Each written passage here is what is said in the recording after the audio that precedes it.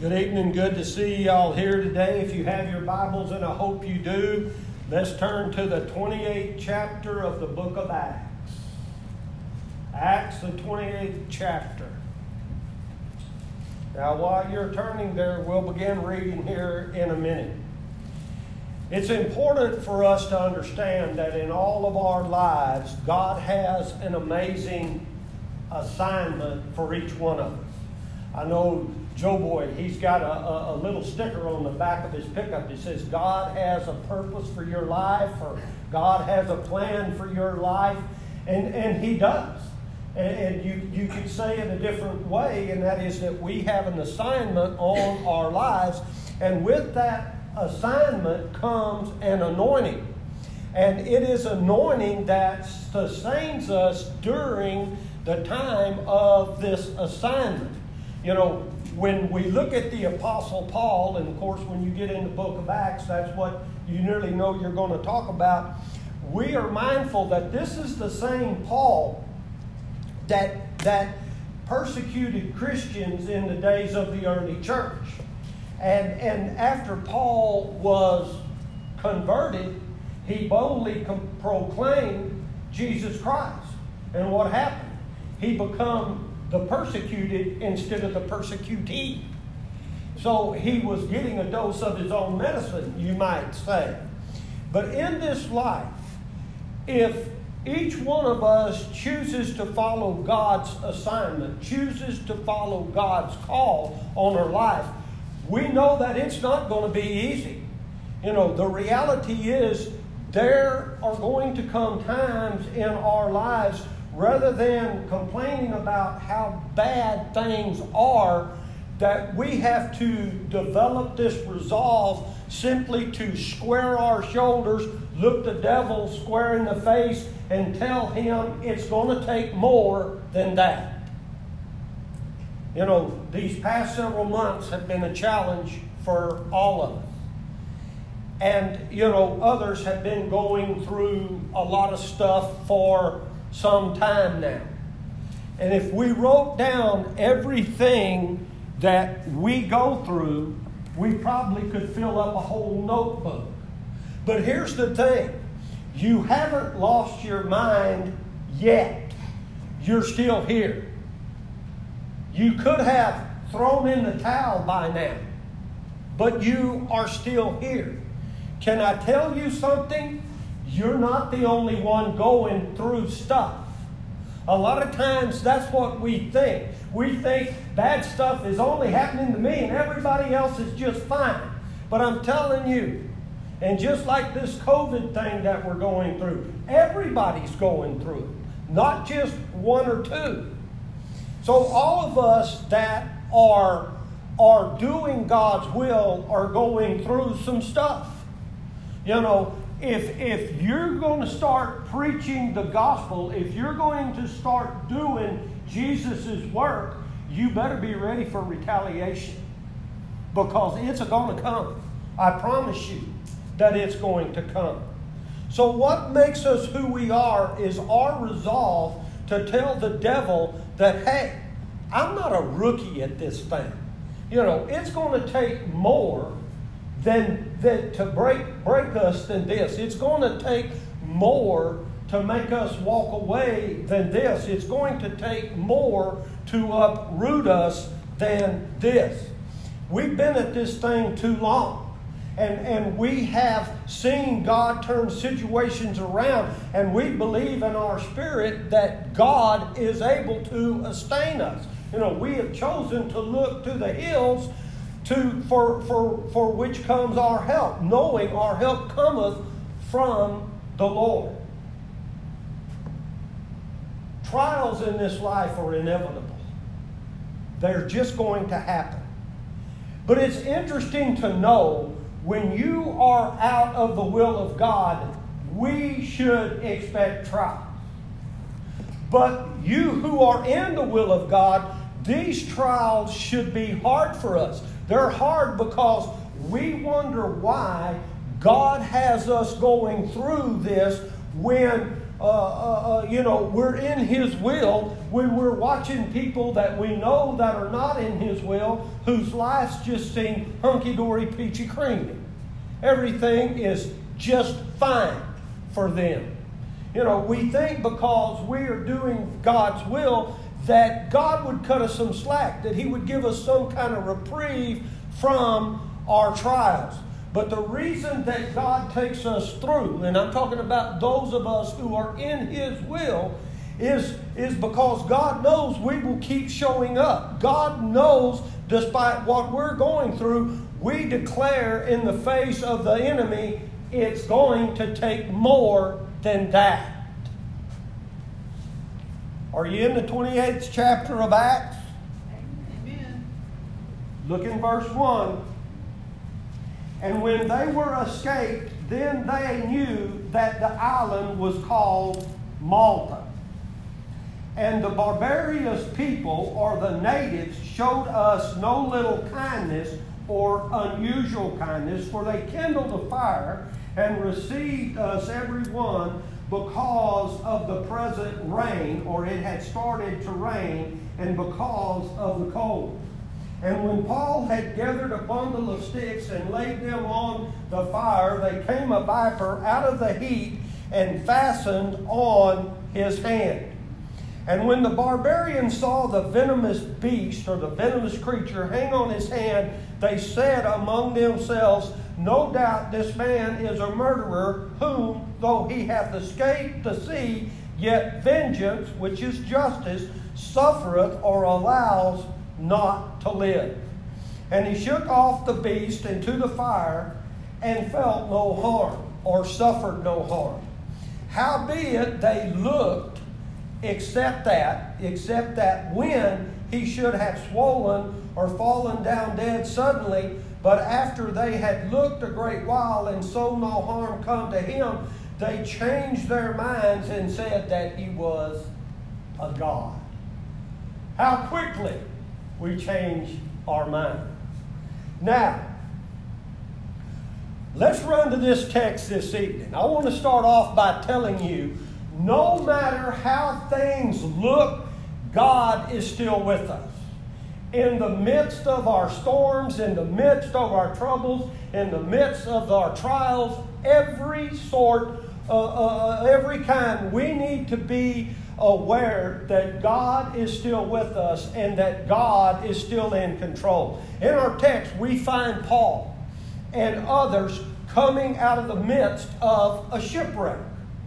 And Paul had tried to warn the sailors and those in charge not to set sail, because he had had a visit from an angel, and that angel told him that there was danger ahead. But you know the rebuff that Paul got? They told Paul, you're just a tent maker. We're the sailors. Look, Mr. Paul, not a cloud in the sky. The waters are calm. So they set sail, and what happened? Now they found themselves in a shipwreck. 276 of them on board. Those who had made it to shore were wet. They were miserable. Look in verse 2. It says, and the natives showed us unusual kindness, for they kindled a fire and made us all welcome because of the rain that was falling and because of the cold. The natives of this island quickly gathered at the shore to offer assistance to these passengers of the ship as they made their way to shore. You know, I can imagine these natives probably were going out in the sea and helping people. You know, some of them were probably exhausted from swimming, and probably some of them might not have could have swam, and others of them were clinging to pieces of the ship and trying to make it to shore. And you know, notice in our text that it says they built a large fire to warm the shivering passengers, because probably in the crew, because the water was cold, and to top that off, it had started raining, so they were all cold. And perhaps Paul thought to himself, you know, the first thing I could see Paul saying was, "I told you so." I tried to tell y'all and you wouldn't listen to me, but he didn't. But I'm sure maybe Paul thought to himself, good grief, things can't get any worse. Well, you know what usually happens when you say things can't get worse? They usually start on a downhill slope and continue. And I imagine that that's how Job felt. You know, the Bible says that Job was perfect, that he was upright man in the sight of God. But we know that Sabeans killed some of Job's servants and took some of his 7,000 sheep and 300 camels and 500 yoke of oxen and 500 mules. The Bible tells us that fire came down from heaven and killed the rest of his sheep. And the Chaldeans and their bands took the rest of the camels. And just when Job thought it can't get any worse, the Bible tells us that 7 of his sons and 3 of his daughters were in the oldest son's house, and a high wind blew down the house and killed all of them. Now, to make matters worse, Job's own health begins to fail. But through all of that, he remained faithful. I can just hear Job saying, it's going to take more than that. End of the story. His life story. God restored and gave him double for his trouble. So here in the text, we see Paul thinking, it can't get any worse than this. Paul reminds us that he himself was often in perils. The Bible tells us that he was beaten 39 times. You know, he says he went through what he went through so we could see how to go through a trial. We go through trials so that others can see how we handle going through trials, so when they get there, they can do it. What I'm trying to tell you is this, ladies and gentlemen, warfare is involved in your witness. You have to recognize that warfare is real. It is very real. Sometimes you have to fight for your blessing. Anyone that's been married over 25 years know that you have to really fight for your marriage during particular seasons. So many divorces around us. Why? Because we don't understand spiritual warfare. Have any of y'all seen the movie War Room? Yes. You seen the movie War Room? You see that Satan is not here. The devil is not here to play patty cakes with us. He is here to destroy our witness. And here's the thing. Here's what he does. Out of all the weapons that the devil throws at you, or all the things that he throws at you, the only real weapon that the devil has is the weapon of discouragement. You see, he can't take away from you what God promised you. He can't cause you to walk away. But what he can do is discourage you so much that he makes you throw your hands up and surrender. But we have to see our problems as opportunities in disguise. Real quick, turn to Isaiah the 54th chapter, verse 17. Isaiah 54:17.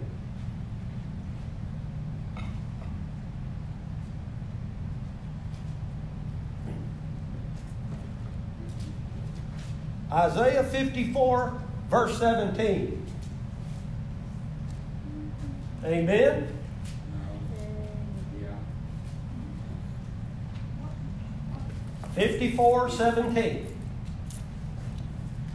No weapon that is formed against thee shall prosper, and every tongue that shall rise against thee in judgment thou shalt condemn. This is the heritage of the servants of the Lord, and their righteousness is of me, saith the Lord. You see, brothers and sisters, it's going to take more than that.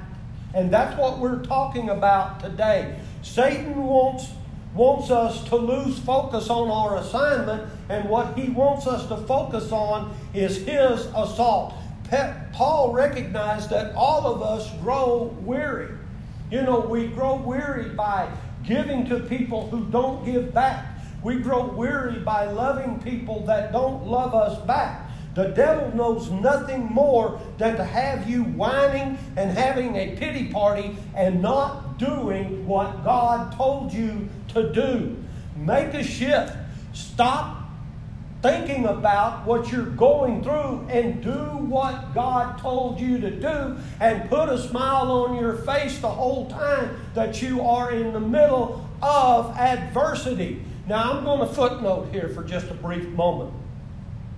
Can I tell you, before this shipwreck that had more than 270 people on it, the winds began to blow very strong.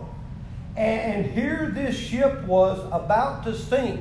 So you have to back up in Acts and you can find it. But the text tells us that they began to throw some things overboard. They thought by lightening the load, they would have an easier time, that maybe the ship wouldn't sink. Well, what they thought they needed to carry to the next destination, they threw overboard. What they were carrying to the next port, they got rid of. Sometimes, listen to me now, sometimes God will send storms into our lives to help us get rid of some stuff. Sometimes God will send storms into our life to help us understand we have been carrying around too much unnecessary stuff. Sometimes God will send storms into our lives to help us throw stuff overboard to lighten the load before He helps us get to our next destination. Some bad relationships, throw it overboard. Sometimes circles of friends, we have to throw it overboard. Some hurts and some pain, throw it overboard. So God can help you get to your next destination. To their credit, the inhabitants of this island built this big fire to help warm the refugees from this shipwreck. Listen to me now, church. Listen to me now. Did you get that? They built a big fire to warm people. Church, when the lost are led to the Lord and they come walking through that front door of the church, we had better have a fire burning or they will die from exposure sitting right here in these pews. Amen. You think about that. You say, well now preacher, how are we going to build a big old fire, not burn the church down? Folks, I'm talking about we had better have the fire of the Holy Spirit burning in us. All right, I'll quit meddling and I'll go back to preaching. Look in verse 3. But when Paul had gathered a bundle of sticks and laid them on the fire, a viper came out because of the heat and fastened on his hand. Did you get that all right? He went out there and apparently he was gathering wood for the fire, and he gathered up more than just wood, didn't he? Or that's the way I interpret what was said there. Apparently this viper was laying dormant there among the sticks, and it came to life as Paul started placing this wood on the fire, and it fastened itself to his hand or to his arm, somewhere.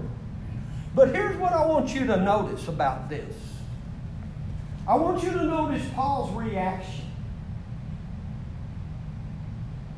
Roy, what would you do if you had a snake hanging on your hand? You would go somewhat ballistic. Look in verse 5. It says that, but he, Paul, shook off the creature into the fire and suffered no harm. You notice Paul did not in a moment of panic fling this stake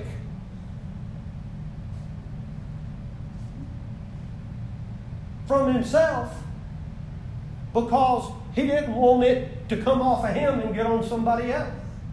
He was concerned about the people around him. And I wish I had more time to stay on that point this evening, but I don't. I've got to move on.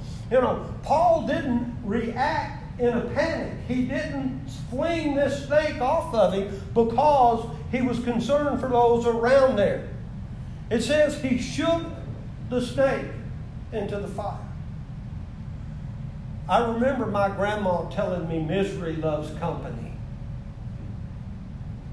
You know, when we're not happy about a situation, we want everybody else to be unhappy about what's going on. You know, we act ugly, and we really don't realize the effect it has on those around us. Have you ever seen somebody that gets a bug on them or a spider on them? My daughter would jump through the ceiling of this building if I threw a spider on her.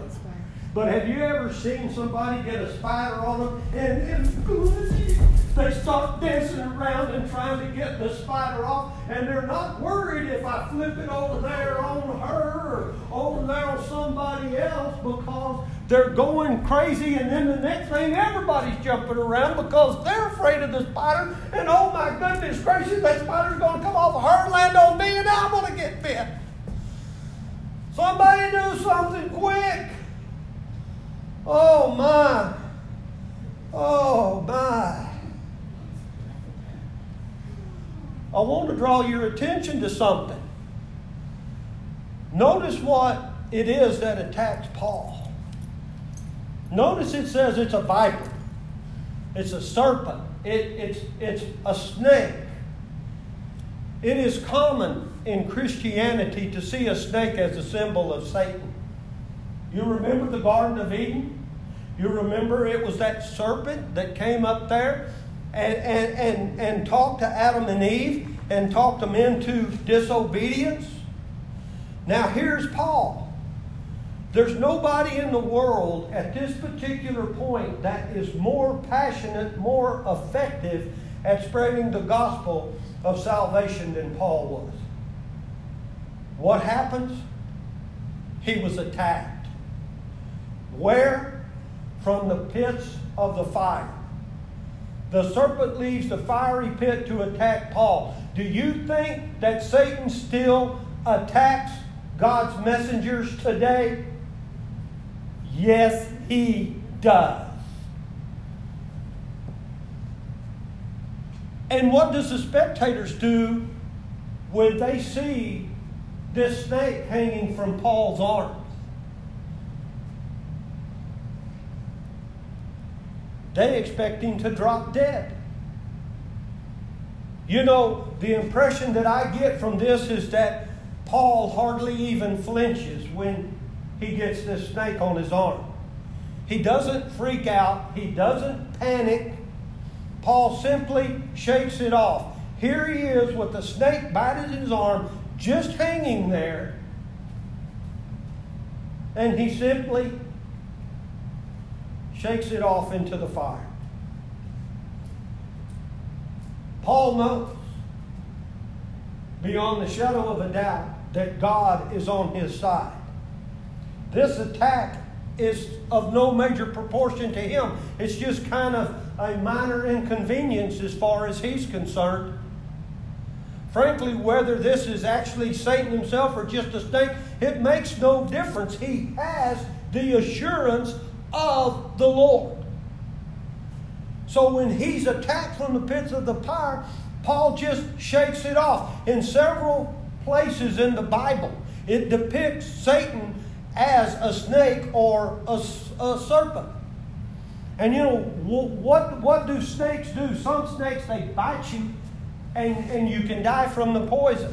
And then you've got that big old long creature thing, what is it, a boa constrictor that wraps himself around you and starts squeezing you until you can't breathe, until you can't praise, you can't worship, you can't witness, and you can't cry for help. The Apostle Paul was not someone who was going to sit silently by while the devil squeezed the witness and the worship and the praise and the prayer out of him. Paul was a militant for Jesus Christ.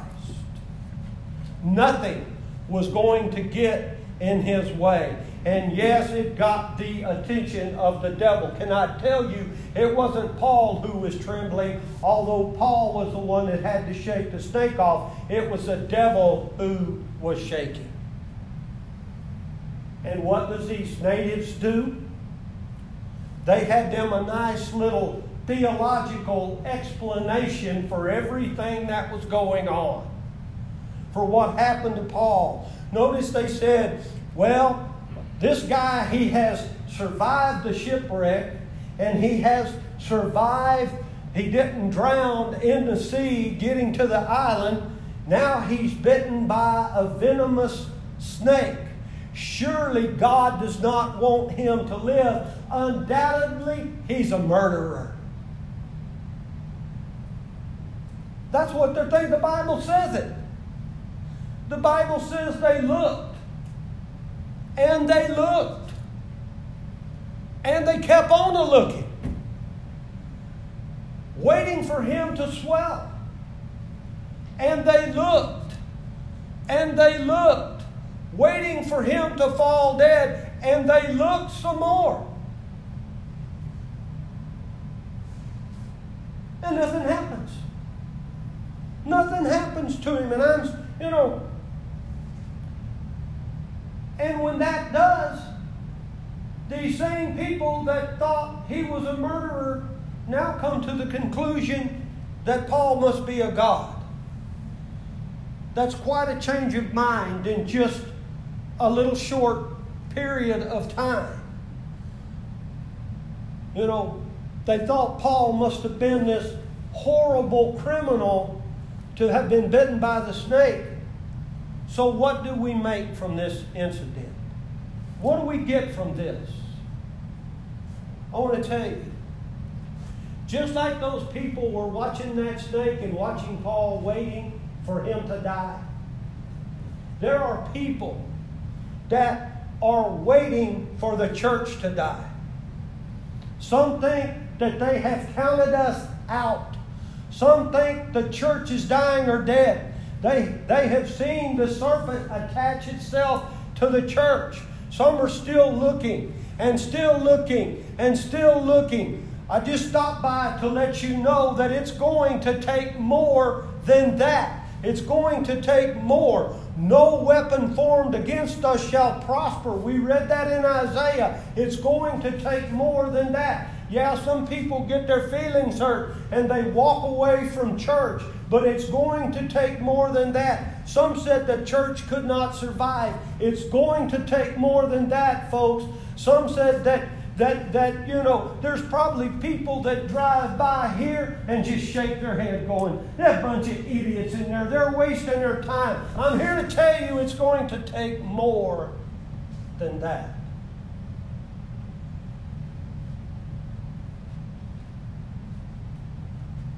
Some may think you need to leave this church and go join another church. Going to take more than that. Because what did Jesus say? Jesus said, upon this rock I will build my church, and the gates of hell shall not prevail against it. Why? Because it's going to take more than that. Let's pray. Lord, we thank you for another day and the blessings of it, Father. We just thank you, Father, for all the blessings that you give us, all the good things that you bring to us, Father. And we ask you now to just bless us once again, to watch over us and care for us, Father. Just protect us. Help us face the challenges each day. And they're coming. We know it. They're coming. Father, right now we're in this time of drought. We ask you to send rain, Father. We desperately need. Father, just go with us from this place. Just watch over us and care for us. Father, guide us and direct us. Forgive us where we fail you. And bring us back at the next appointed time. Father, just watch over this church family. Watch over all the churches. All the church families, Father. All the pastors. And Father, I just lift up our government officials. I ask that you give them wisdom in this very challenging time, this very challenging season that we're in. Father, all the folks that we have on our prayer list, just we pray for them and we ask that the need that they have will be met. Father, just watch over us and care for us. In your Son's name we pray. Amen.